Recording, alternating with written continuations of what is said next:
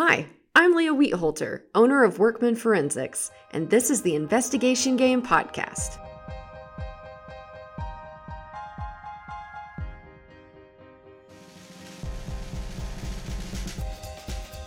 Welcome to the Investigation Game Podcast. Joining me today is Tom Vincent, shareholder, cybersecurity and data privacy practice group lead, co-chaired Diversity, Equity, and Inclusion Committee at Gable Gottwals in Tulsa, Oklahoma. Tom's current practice involves information security, privacy, and regulatory compliance using his experience as a chief compliance officer. As a certified regulatory compliance manager and certified information privacy professional, Tom helps his clients with issues of data security and privacy, breach identification, and required reporting. Today, I've asked Tom to discuss all things related to data security, privacy, and breaches. Tom, thank you for joining me today. Well, thanks for having me, Leah. I appreciate it. I've ever so briefly described your professional background, in my intro, but I'm curious, did you always want to become an attorney? And in doing so, what interested you about data security? Being an attorney became of interest to me when I realized I was not going to go any further with organic chemistry and the pre-med course of study that I had planned on. I suppose there was a point at which I decided that I wanted to be an attorney. As far as data security goes, really where that became something of interest to me was not once I started in private practice, but in my background in compliance. And also as part of that, I was a hiring manager for a number of years. And a lot of my interest in it came down candidly to all of the times that I had to either hire someone or, rarely fire someone, and what I did to make sure that they didn't take my stuff. That's interesting.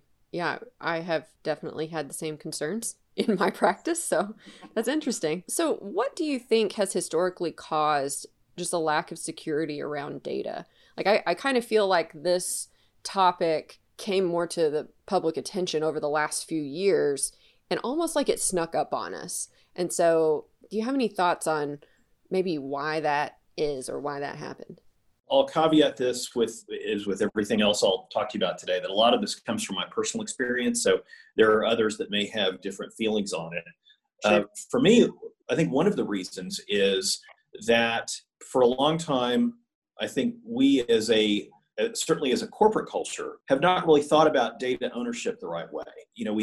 Many companies and even individuals think about data as something that we can really own, that we have in our possession, and that either nobody else can have or that it's ours to do with as we will. And if we think about it, when you go to work or when I go to work, there's a chair in my office. I can't just take that home. I can't just say, hey, Gable Gottwals, I'm taking my chair home. But we do that with information every day. So we have this notion that data is ours to do with as we want. And what we're seeing now, I think, is people realizing, especially those whose information it was before we got it, let's say, that's not the case, that there is still a right to what happens with that information.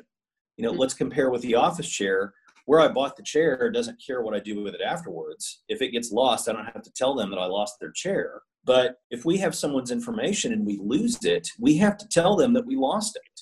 There's a right that's preserved in that. And I think, the more we can think about information not as something that is given or purchased, but something that is entrusted to us, and there's a reserved right to it, then we can think more about how to handle it and how to handle when it gets out. Yeah, that makes a lot of sense. Like kind of the difference between ownership and management. Your chair example, I, as the owner of Workman Forensics, can take that chair home if I want, but my managers can't. And so then I'm thinking of it's kind of an older word, I guess, but like steward, like just being responsible for something, but not owning that. And I like the word entrusted. Yeah, that makes sense. So securing data, and especially from the context we were just talking about, can feel overwhelming because and I would say responsibly securing the data can feel kind of overwhelming because one, there's a lot of data.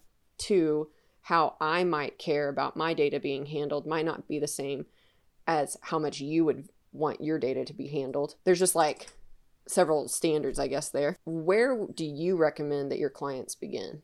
What I generally tell clients is the first thing you need to do is you need to know what you have. You need to know what it is that you're getting, because that's going to dictate in many instances how you have to protect it, how you have to handle it. Because there are a number of, and I'm going to use the term requirement generally, but that includes statutes, regulations, in some cases contractual obligations, because there are any number of reasons why I as a lawyer may be subject to those requirements. But once you know what that information is that you have, then you can better know what those requirements are to put those in place, because some of those requirements kick in just because you have the information, not because you've lost it. But It's also important to understand, getting back to that entrustment analogy, we understand why someone gave us that information, and not just here's what I want you to do with it, but here's what I want you to not do with it. And it's important to make sure those expectations are communicated and understood. That's why, for example, it's important to have a privacy policy on your website. I mean, even something like this that says, here's the information we may collect from you from our website, and here's what we're going to do with it. Here's why we're going to do that with it. Sure. Because, more often than not, people are less likely to consider where their information will end up than they are to consider why it is they're giving it up. We don't necessarily think about what could happen to our information when we make an online purchase. We're much more interested in what it is that we're buying and where that goes, rather than where the information that we provide ends up. But to get back to your question, I think those are really two important threshold questions for anyone that's taking in information: is know what you have and know why you have it. And then most everything, I should say, can flow from that determination. Yeah, I like that.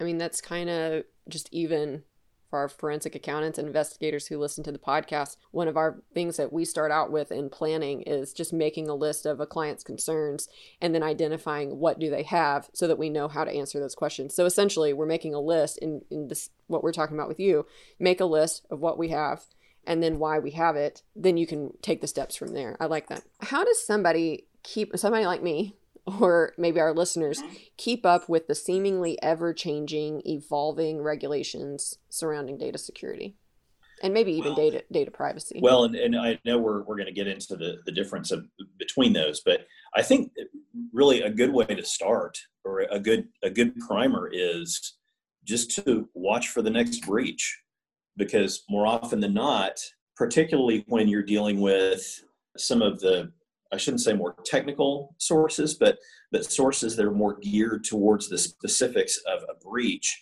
that's where you're going to see it's the Monday morning quarterbacking, so to speak, of, well, here's everything they should have done. And especially when you get into the complaints of different agencies, some of the lawsuits that spring up, I think you'll be able to see, why is it that this is a problem?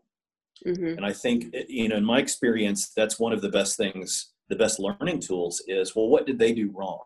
Because that's where often you can see those pivot points of, well, we could have done this, but we did this instead.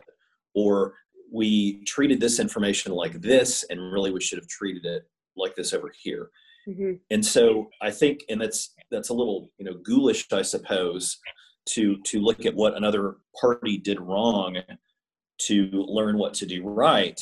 But I think just from a beginner standpoint, I think it's a good place to start, because you are going to see a lot of requirements and a lot of highlighted that you may not see in a more scholarly before the fact approach of, well, these are some things to watch out for, so to speak. Yeah.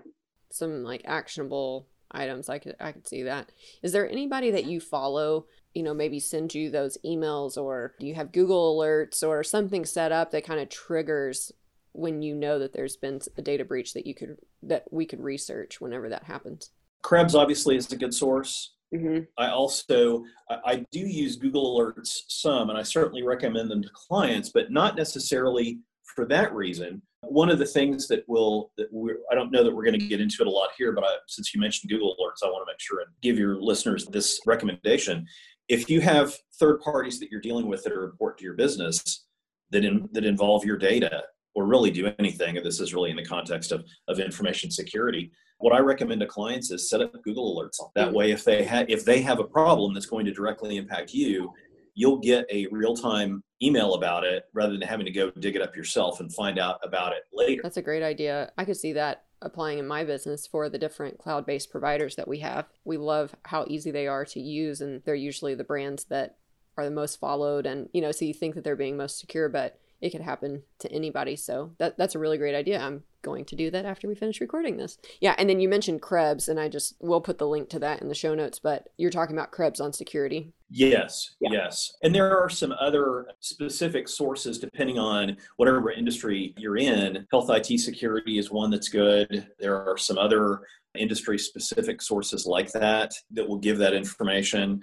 The International Association of Privacy Professionals is another good one, another good source generally for privacy issues, but because those are often implicated by security breaches, you can find information out there as well. Okay, great. So what type of data has to be obtained in an intrusion to be considered a reportable data breach? Is that a loaded question?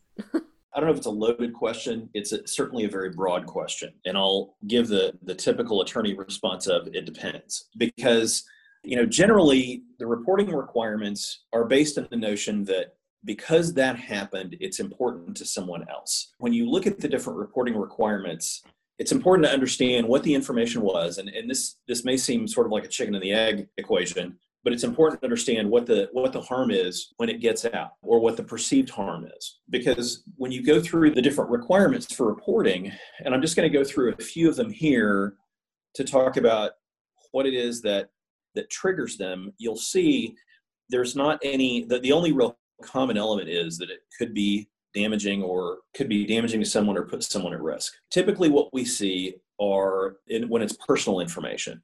And that can vary according to your state of residence. We'll start at the state level. Some states, for example, require, for example, Oklahoma, first initial or first name plus social security number, driver's license number, or financial or credit card account number with some sort of PIN. Mm-hmm. And it has to be electronic. In other words, the electronic information has to have gotten out. Paper doesn't count. There has to be some risk of harm or actual harm to the individual whose information got out. That's a pretty self-contained piece right there. But then you have other states where it's a broader definition of information that can trigger a breach. There's at least one state that includes mother's maiden name, for example. Other states may have a different definition of breach. Some states include paper. Some states, it doesn't have to be a PIN or a code with a financial account number. It can just be the account number. Some states don't require a risk of harm. It's just the fact that the security, confidentiality, or integrity of the information has been compromised. Beyond that, if it's personal information that is health information, then you may have a reporting requirement under HIPAA. Mm-hmm. And that gets to reporting to not just the individuals, but also to Department of Health and Human Services. But then beyond that, you may also have some instances where reporting of commercial information is required if it gets out. For example, if it is significant enough that investors would want to know about it, then you might need to report it to the Securities and Exchange Commission through a corporate filing for your company if you're publicly traded, let's say. And then beyond that, you also have the issues of client representation. And for example, people in my profession, there are various state conduct rules that require us to keep information confidential. And the American Bar Association just came out with guidelines. Again, these are model rules. They're not explicit requirements, but they are out there and clients are aware of them, that if there is a breach such that it compromises your representation of the client, that you need to notify the client. When we talk about what triggers reporting, we've got to go back to those initial questions. What is it that you have, and why is it that you have it? And then look at what happens once it gets out. Yeah, and it seems like, everything you've listed, all of those seem very reasonable for just a responsible party. So none of them seem like crazy, like, oh my goodness, I have to remember this. It seems very logical and reasonable. Like that's how I would want it to be handled if it was my data or my confidentiality. We'll be right back to this interview. If you're a small business owner or you serve small businesses, then you're probably familiar with the Paychex Protection Program by this point.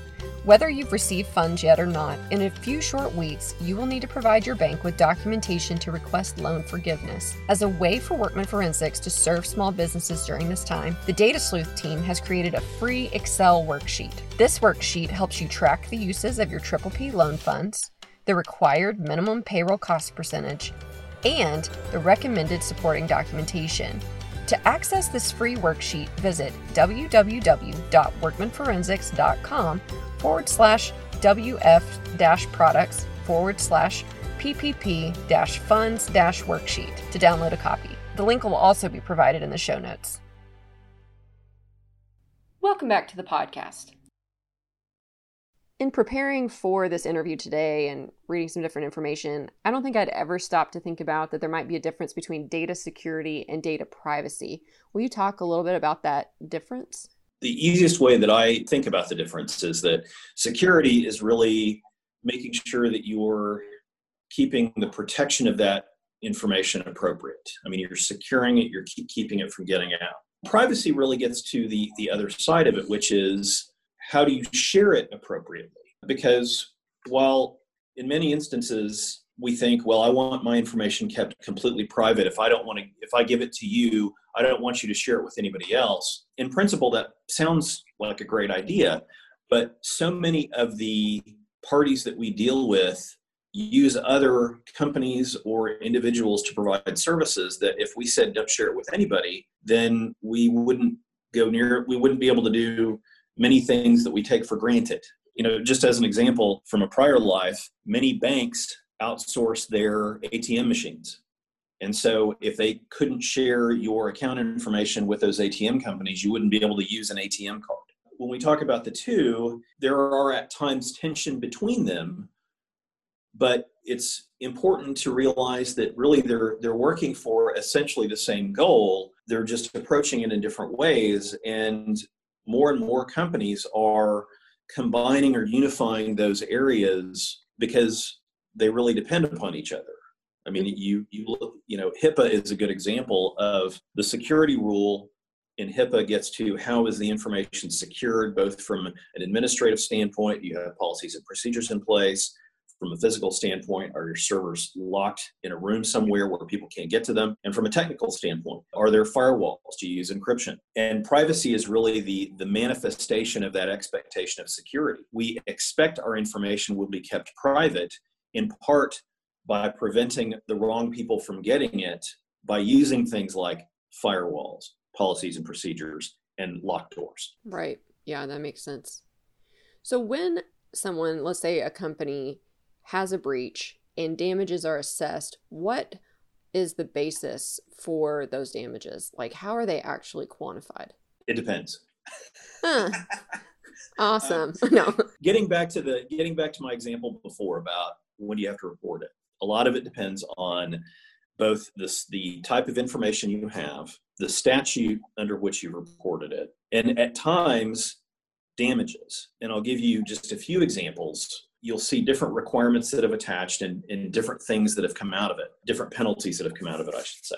For example, the Yahoo breach some years ago, getting back to the SEC requirements that I talked about, there were other damages resulting from the breach itself in terms of their settlements, looking at compensating for damages. But one of the things that I highlight with the Yahoo breach when I do seminars is that there was a $35 million fine to be paid to the Securities and Exchange Commission because the breach was not disclosed when it was supposed to be. And again, there the damage was not to the individuals who, if you want to think about it differently, the damage was not to the individuals whose information was compromised. The damage was to the investors who may have bought shares of Yahoo without realizing that breach had occurred. Mm-hmm. One of the difficulties with respect to damages in breaches is it's very hard to determine in many instances what damage actually occurred.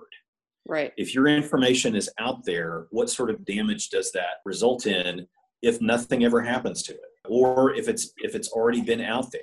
More and more, you're seeing judgments or fines that are not tied to the actual damage, or you're seeing those damages being levied in state courts using some of these federal guidelines. I talked about the SEC just there, but there's a couple of others.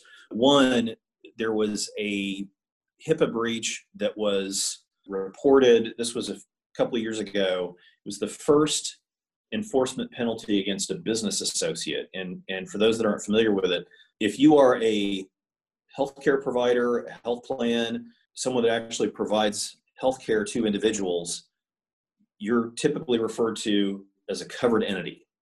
And that is the entity that generates what's called protected health information, which is subject to HIPAA. If you have another party that you work with, say a law firm, an accounting firm, an IT firm that uses that protected health information you generate to provide services to you, then that entity is referred to as a business associate. They are subject to the same security requirements of a covered entity. In this particular instance, we had a business associate that had an unencrypted smartphone stolen.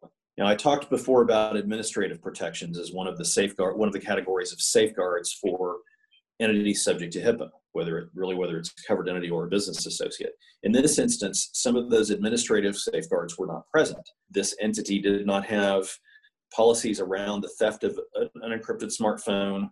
They hadn't included it, I believe, in their risk assessment. The penalty was $650,000, but the number of records involved was just over 400. Uh-huh. And if you think about it, when we see these large breaches, we call them plate tectonic breaches, where it's these massive amounts of information, equally massive fines that are attached to them. More often than not, when you get down to the price per record, it's not a whole lot. It's just because there's so many records out there. But here, if you do the math, you've got $650,000 for 400 records, Right. which is that makes that price per record much higher. And a lot of that was due to the fact that this entity didn't have those HIPAA protections in place, notwithstanding whatever damage may have actually occurred. I see. And you're also seeing, just to touch on the other piece I mentioned about state courts, there have been some state courts. There's one decision in Connecticut, I believe, where they looked to federal law, in this case HIPAA, which does not have a private right of action. In other words, someone who suffers a HIPAA breach doesn't get to sue the hospital under HIPAA. The Department of Health and Human Services brings action. That's where those fines come from. Okay. In this case, it was a Connecticut state court that used HIPAA to define what the standard of care was with respect to an individual's information that was breached, resulting in their lawsuit.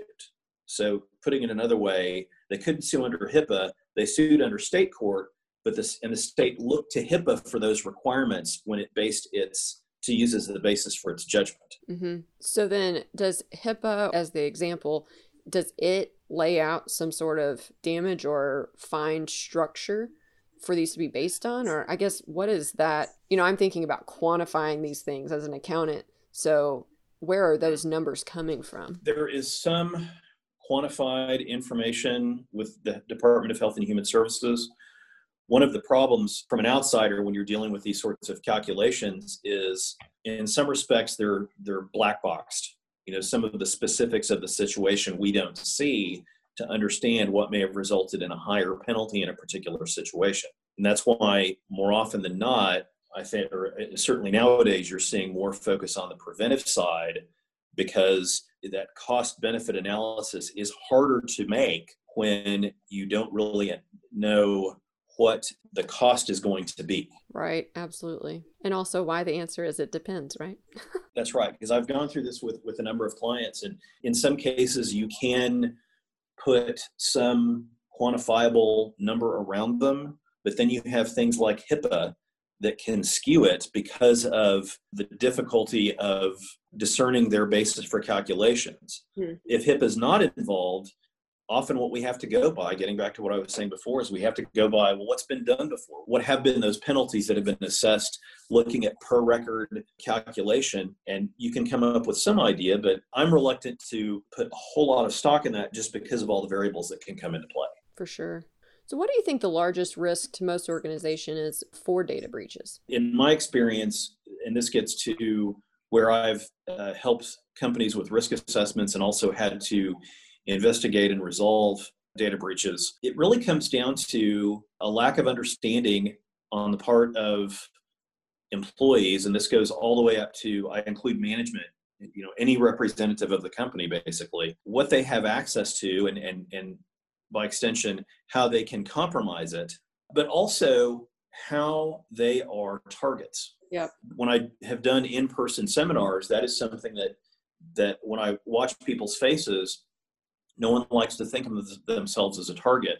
And typically, when I say that, it's often followed by, well, but I only handle X. Well, you might only handle X, but you are an in into the company. And using you, they may be able to get access to Y and Z, which are much more valuable. Especially now with everyone working at home, understanding that our normal behind the scenes security efforts that our company IT does may be in place if your remote work setup is appropriate, but many people are working from their own computers that they share with other people in the household. They may not have appropriate virus protections there to make sure that information is protected. And also, and this was something that my son raised yesterday when I was telling him about this podcast, is you have other people in the home that can be targeted as well who may have access to that system. Yeah. Teens that are targeted through chat rooms in different games for personal information that are provided links or attachments that may contain or connect them to malware. If you think about it, one of the common social media requests that's going around now, you've probably seen this, is, hey, I'm going to do this and I'm going to pass it along. So I'm going to fill this out and then you fill it out after me. Yep. Who's your favorite teacher? What's your first car? Yep. And other answers to what are typically security questions for remote access. Yep. Things like that, where people tend to separate themselves and their personal lives or their personal actions from things like information security, when that is something that, because you have access to information, you are a target. You can't disregard that. Yeah, for sure. What do you think the most effective training is in preventing data breaches?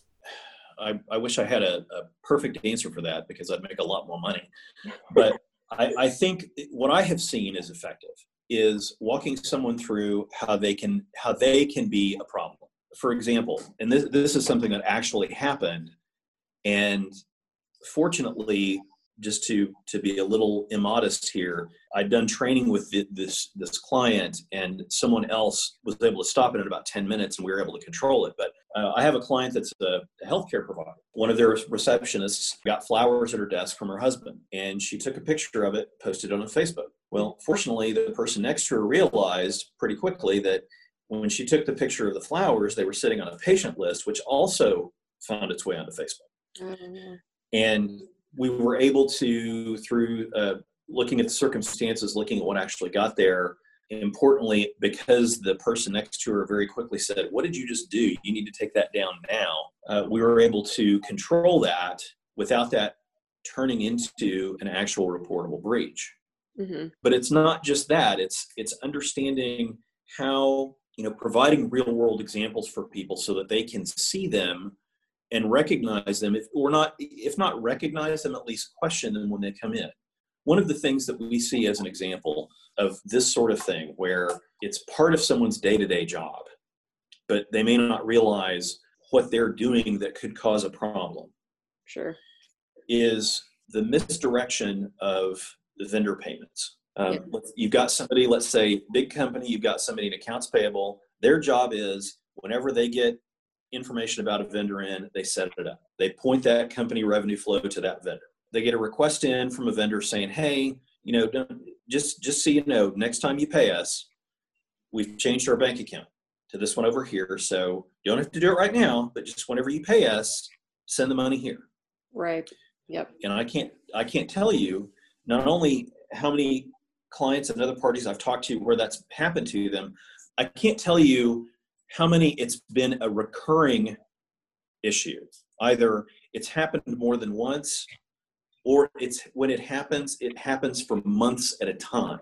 Oh gosh. It's because, And again, you're dealing with someone who is just trying to do their job. They don't understand that, yeah, what you're doing is you're telling money where to go. And so you may think of yourself as just being an accounts payable, but you're one of the points where money leaves that company. And more importantly, the company should understand you're one of the key people when it comes to sending money out of the company. So you need to know these things. Yeah. I was thinking as you've been talking about the different ways to prevent these and to train employees, it's not just another thing for a business to do, but really, because we talk about on this podcast and a lot of the people I follow on LinkedIn talk about the different email scams and phishing and conditioning people, like the security questions that you mentioned on Facebook, all of these things, and then mixing that with data security, data privacy. It's not like what you're talking about today is another set of training. It really all fits in together to protect those outside intrusions from stealing money, fraud schemes, email schemes, but then also, a lot of times as a forensic accountant, I'm thinking about the money leaving the door, leaving the organization.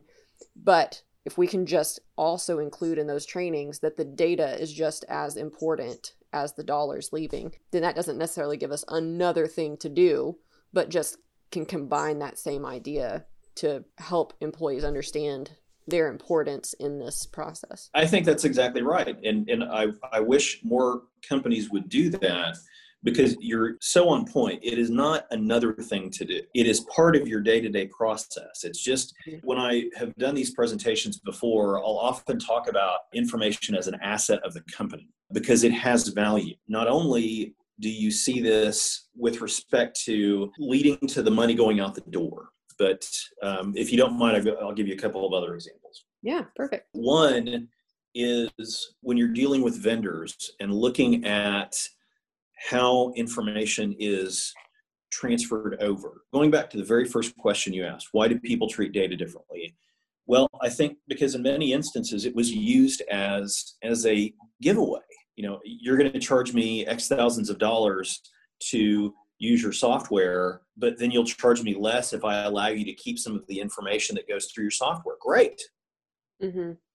But that in of itself tells us there's value to that data, and what is the risk we are exposing the subjects of that data to by allowing that third party to have it. Yeah. And similarly, when we're talking about ways that this information can get out and training people to use it properly, one of the common sorts of breaches I see is not just client information or customer information, but it's employee information. So it's important for people in a company to understand that it's not just that your actions could impact customers, but they could impact the person that's sitting next to you. And ultimately, you may not be the one that causes a breach, but if you are, or if you know that it's occurred and you don't report it, then the impact to you could be, well, you don't get a bonus this year because all that money is going to pay out customers from a class action. Or if it's a bad enough fine, you know what, we've had to cut staff and you have to go. All of this is sort of in the gloom and doom category of this is why it's important and all of that. But I'll tell you, especially when I've done employee training, and because what I find very beneficial both for me and also the client is to have interactive training with employees where they can volunteer instances that they have seen that are a problem, or even better, ways that they have been able to avoid sharing information inappropriately. One, it gives management that sense that this is important to employees, but also, hey, here's some things going on we weren't aware of. But for the employees, and I'm thinking of this healthcare client again, where I've talked to orderlies and some of their technicians who have given me some different ways to communicate without sharing patient information inappropriately. It's very empowering for them, and it gives them a sense of ownership in that process because they've been able to have an impact. Yeah, that's a great idea. We do something at Workman Forensics where we have a workshop format where we solve problems. That's how we do our case planning. It's how we improve our processes. And I would just think that type of training would be, I hadn't thought about applying it here, but by following this kind of format where everybody has a voice and you talk about the different those types of examples, you're right, it would be extremely empowering. And, it would stick in my mind better going forward than just seeing a bunch of rules and regulations, and it becomes a very productive, almost creative conversation about how can we improve our organization and mitigate our risks in this area. That's right. That's what I've seen. And it's really, for me, it's really exciting. One, because, let's face it, not everyone thinks this is a very exciting area. And for me, when someone else gets, visibly involved during one of these training sessions, it's sort of like growing interest in the area and finding another nerd that's interested in this, so to speak. Yeah. But it sort of feeds on itself. So, because these are quarterly training sessions that I do for this particular client. So when I come back, I can, lean on that person, and they have increased their value to the company because now they're paying attention to that sort of thing. Yeah. And they're really thinking about how can I make this part of my job? And so it's almost like networking the importance of that issue and seeing how they then can make it part of someone else's job. They can reinforce what somebody else is doing, where it doesn't become this hypothetical. It's a real-time issue for them, and it ultimately can become a real-time issue for others. Yeah. Well, Tom, thank you so much for your time today. I really appreciate you sharing your knowledge in this area to give us some real world examples and just some practical, tangible steps that we can take as business owners or even as trusted advisors to our clients to add this to our world of fraud prevention and even detection. And so I just really appreciate your time. Thanks for sharing all of this with us today. Before I let you go, though, would you let our listeners know the best way or ways to connect with you? Sure. Our firm website is gablelaw.com, GABLELAW.com. And you can see my contact information there. Also in our cybersecurity and data privacy practice page, there are a number of articles that can give you some additional information on this topic. I'm also on LinkedIn. I'm more than happy to connect or discuss this topic. And if anyone has any additional questions on what we've talked about, certainly feel free to reach out to me, email, LinkedIn messaging, or my work phone. And I'm happy to talk to you. Great. Thank you so much, Tom. Really enjoyed our conversation, and have a great rest of your day. Thanks, Leah. You too. I appreciate the time. The Investigation Game podcast is a production of Workman Forensics. For more information about the topics we discuss on each episode, please visit workmanforensics.com. If you enjoy this podcast, please make sure to subscribe and leave us a review. You can also connect with us on any of the social media platforms by searching Workman Forensics. If you have any questions, comments, or topic ideas for the podcast, please email us at podcast@workmanforensics.com.